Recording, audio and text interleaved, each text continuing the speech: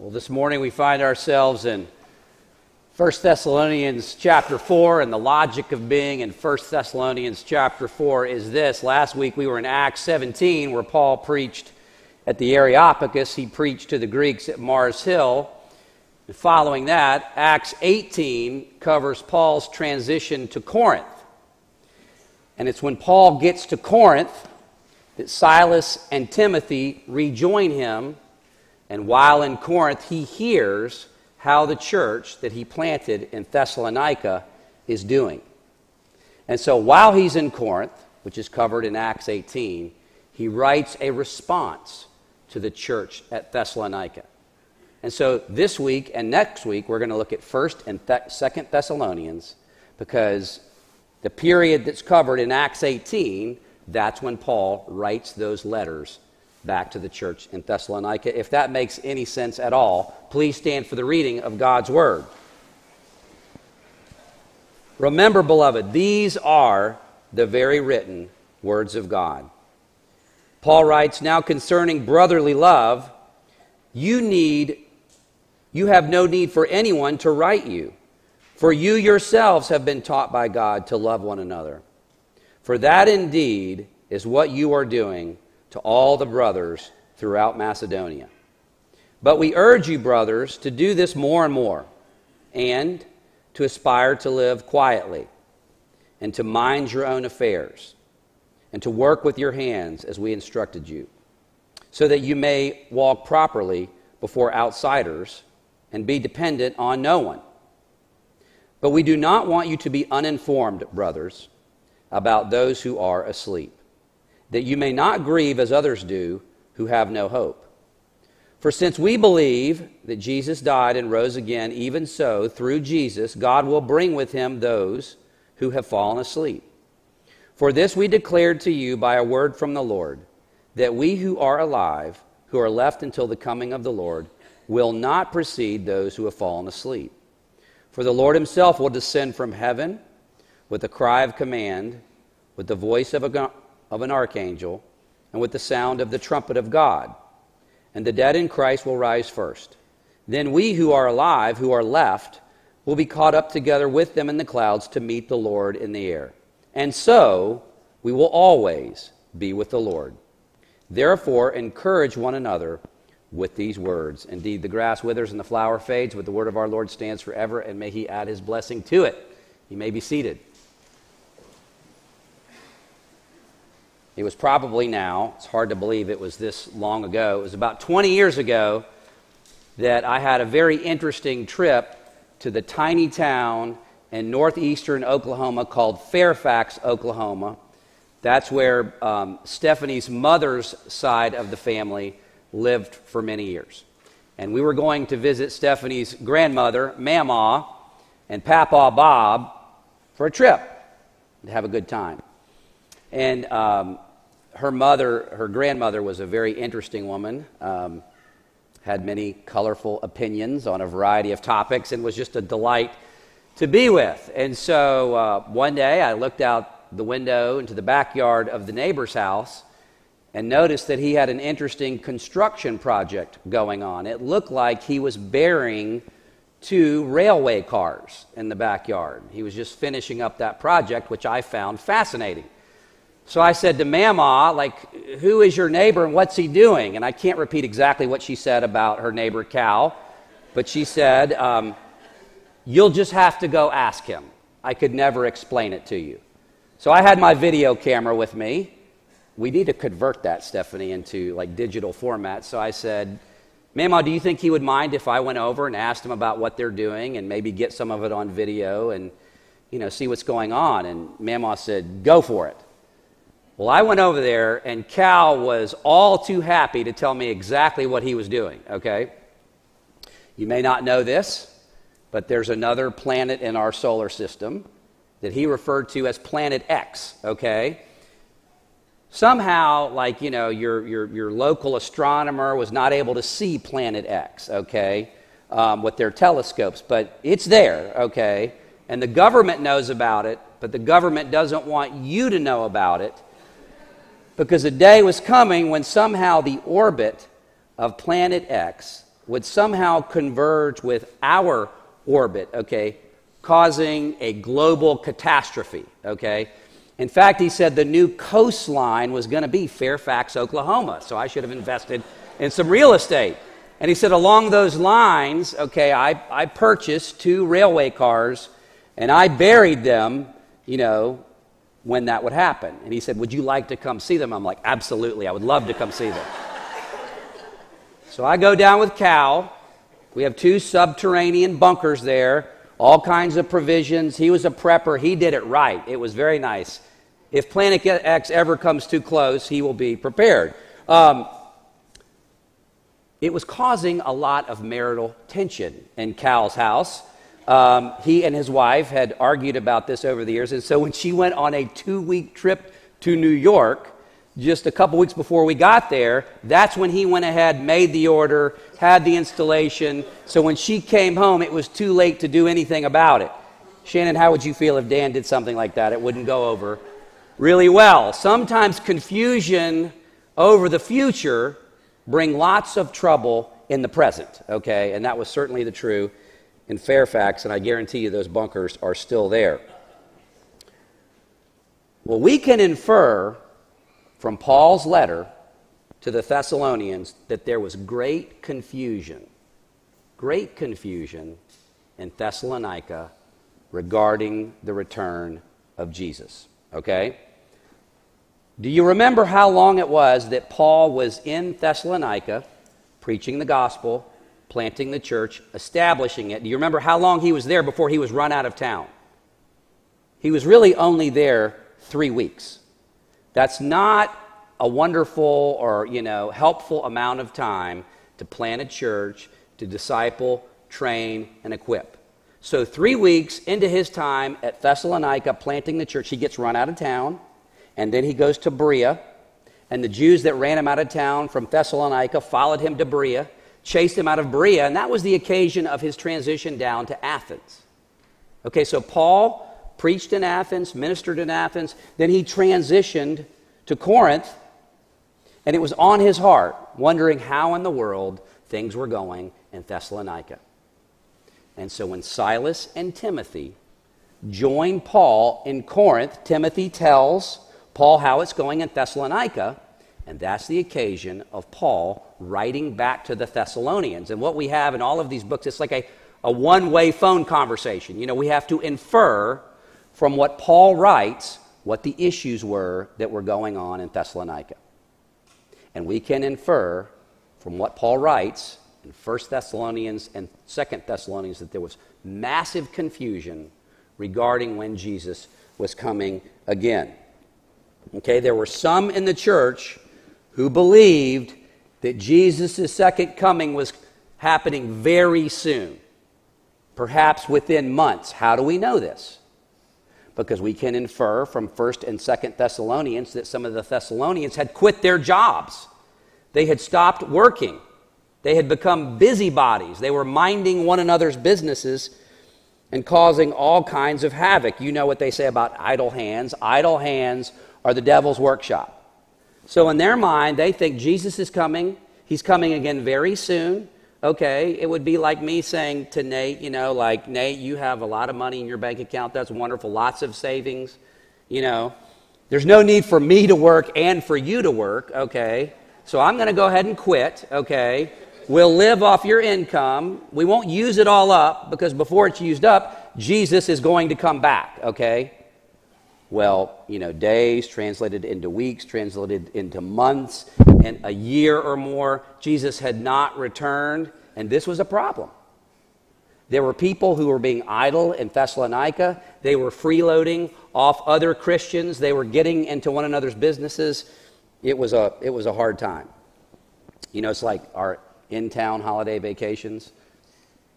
Like Stephanie's told me one day, I am not allowed to retire, okay, because when we have like in-town holiday vacations over Christmas and New Year's, I can get a little ADD, after about 48 hours, I'm ready to do things. And, I'm getting into her business, finding out what's going on. She's like, you just need to go in the other room, okay? You need to do something. Let's get a hobby. Let's do something. Go to the tennis court, So there were all kinds of idle hands in Thessalonica. Okay, look what Paul says in verses 11 and 12. So again, we can infer what they were doing wrong through what Paul commends.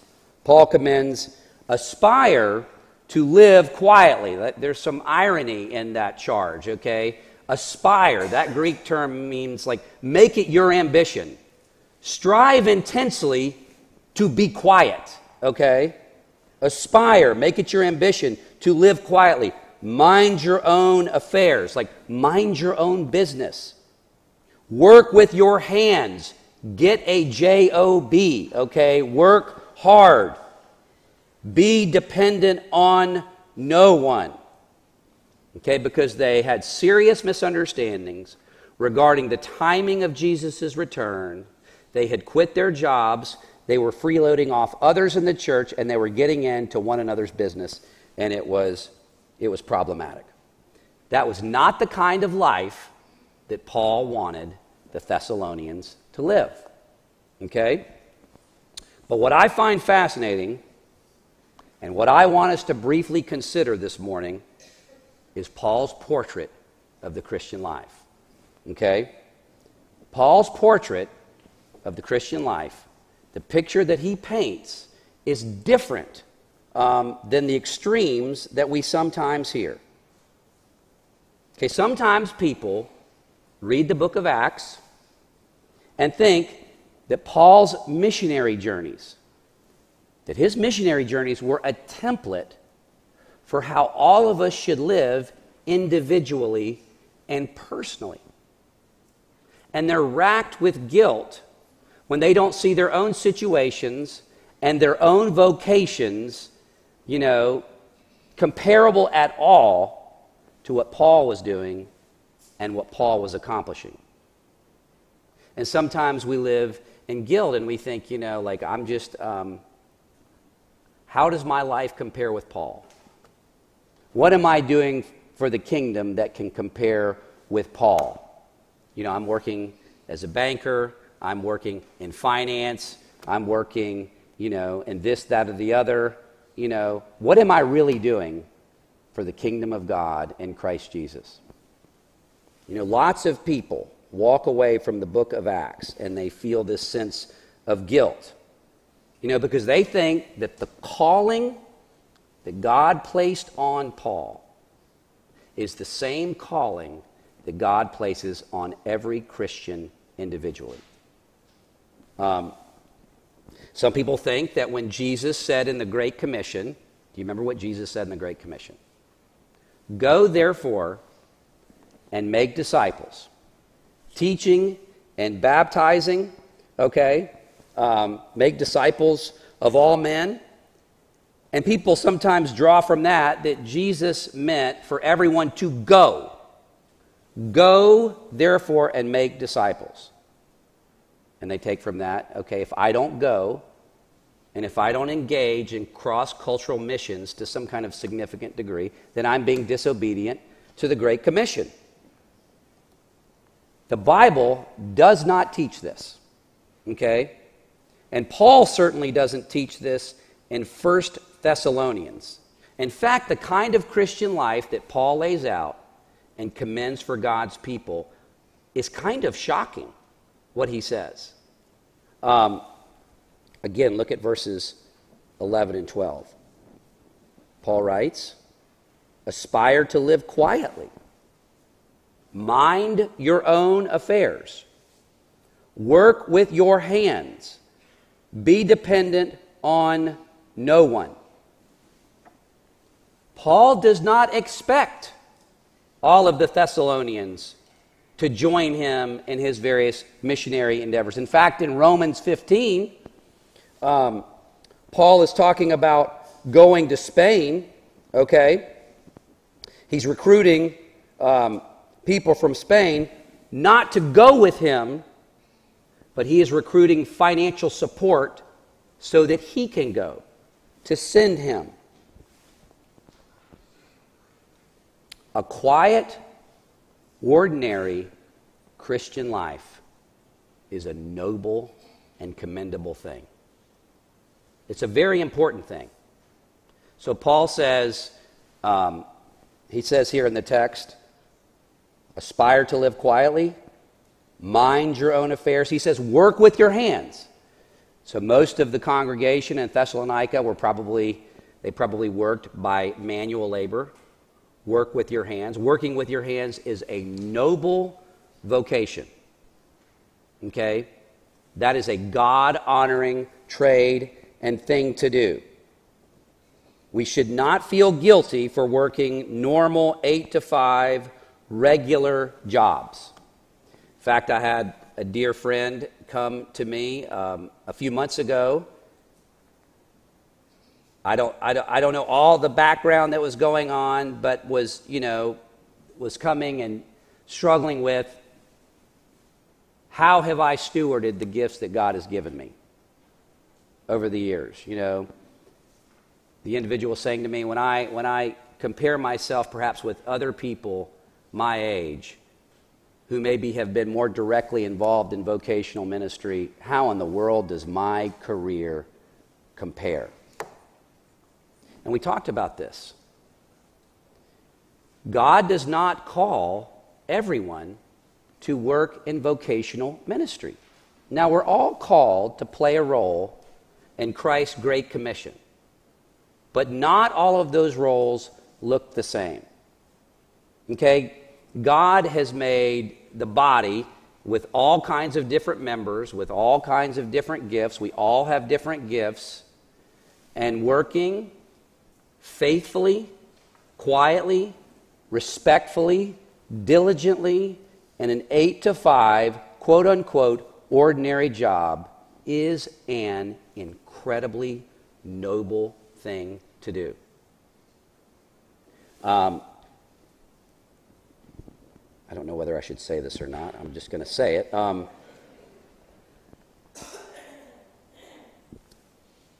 Believe it or not, I recently got a phone call from a student, someone who's in college, who had gone to a college ministry and was struggling with the Great Commission. Go, therefore, and make disciples. And this person had been taught that imperative, go, was binding in the same way on all people. And this person wanted me to talk to their parents so that I could maybe encourage the parents to let this person go. Now, that's between that person and their parents, but I said, I think we've misunderstood that text. That is a command for the church as a whole to go and make disciples, but it's not binding on every church member individually in the same way. Like I said in Romans 15, Paul is going to Spain. He's recruiting help for him to go to Spain, but he's not recruiting them to go with him to Spain. He needs their financial help so that he can go to Spain. I'll tell you this, the church would not exist if our wonderful congregation did not engage in their quiet, ordinary 8 to 5 jobs.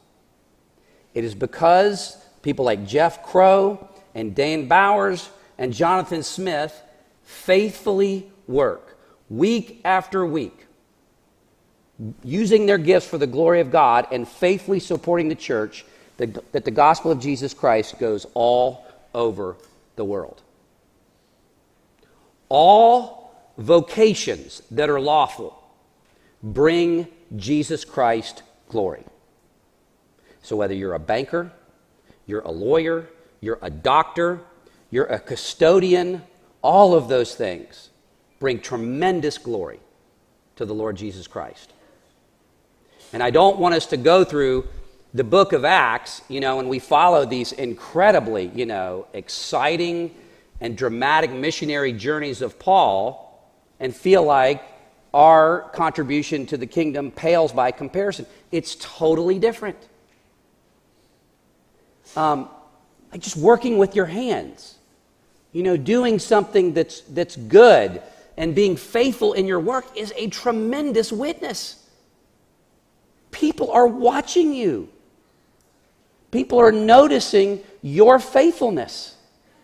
My own son is, considering a career in accounting. Sometimes it doesn't sound that exciting. Sorry, Cole. I think it's very exciting. I might hear about that later. But sometimes people, in particular, vocations like that, you're like, is this really, people struggle, is this really what I should be doing with my life? You better believe that that's a wonderful thing to do with your life.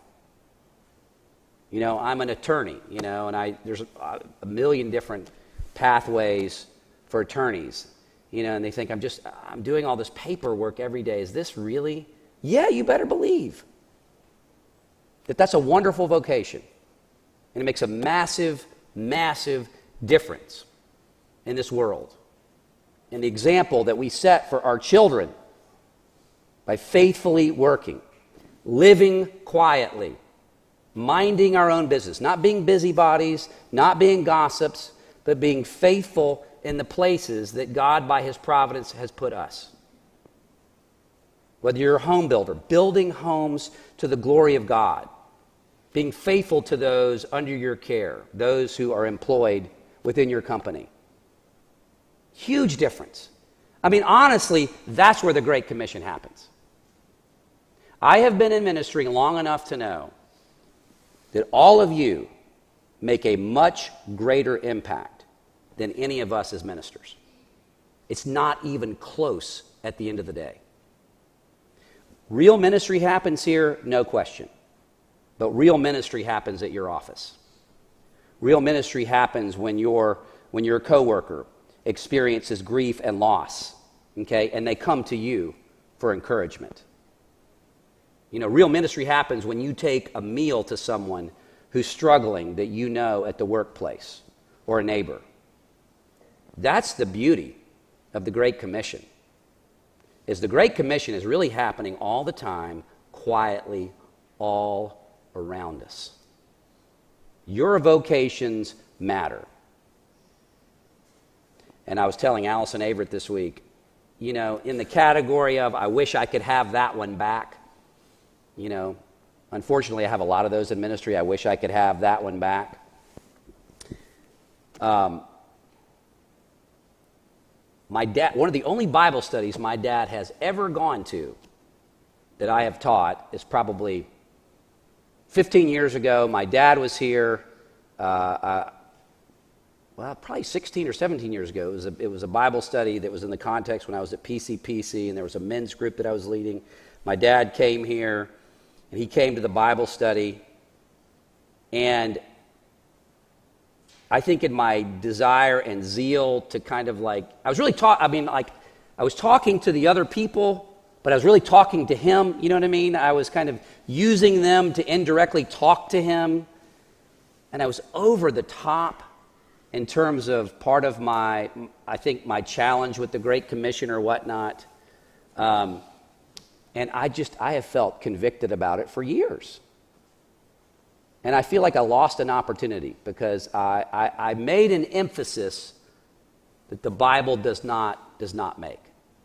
I was too intense. I was too over the top.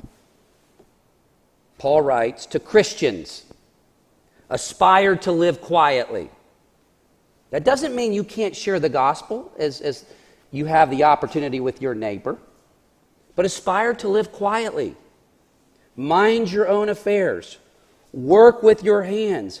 Be dependent on no one. That is a wonderful expression of the Christian life. I just want to commend you. You're living this out where you live, work, and play. I've seen you do it. You're faithful in doing it. At times you might doubt, how is the Lord using you, friends? He is using you in very significant ways. Don't ever doubt that. Don't feel guilty that you're not doing great things for God. Beloved, this is the expression of great things for Jesus Christ. Pray with me. Our gracious God and Father, we thank you and praise you for texts such as these. We thank you for the beautiful tapestry of your word. As Spurgeon commended at the beginning, search the scriptures. We thank you for how balanced they are, how full-orbed they are. Father, we thank you in particular this morning for this this different window into the normal, ordinary, wonderful Christian life. Father, I thank you that from what I can see, our people at Providence Presbyterian Church are actively living this out. I thank you for the members of Providence who do aspire to live quietly and faithfully, who mind their own affairs, who work hard with their hands and their vocations. Father, and I pray that you would bless that and honor that. Holy Spirit, I pray that you would encourage our people that they are doing exactly what you have called them to do. Father, I pray that you would use all of us, irrespective of the parts of the vineyard that we're all laboring in. Father, use us in our respective places in the vineyard. Use our gifts. Use where you have placed us, Father, to be witnesses and ambassadors for you. We pray all this in Jesus' name. Amen.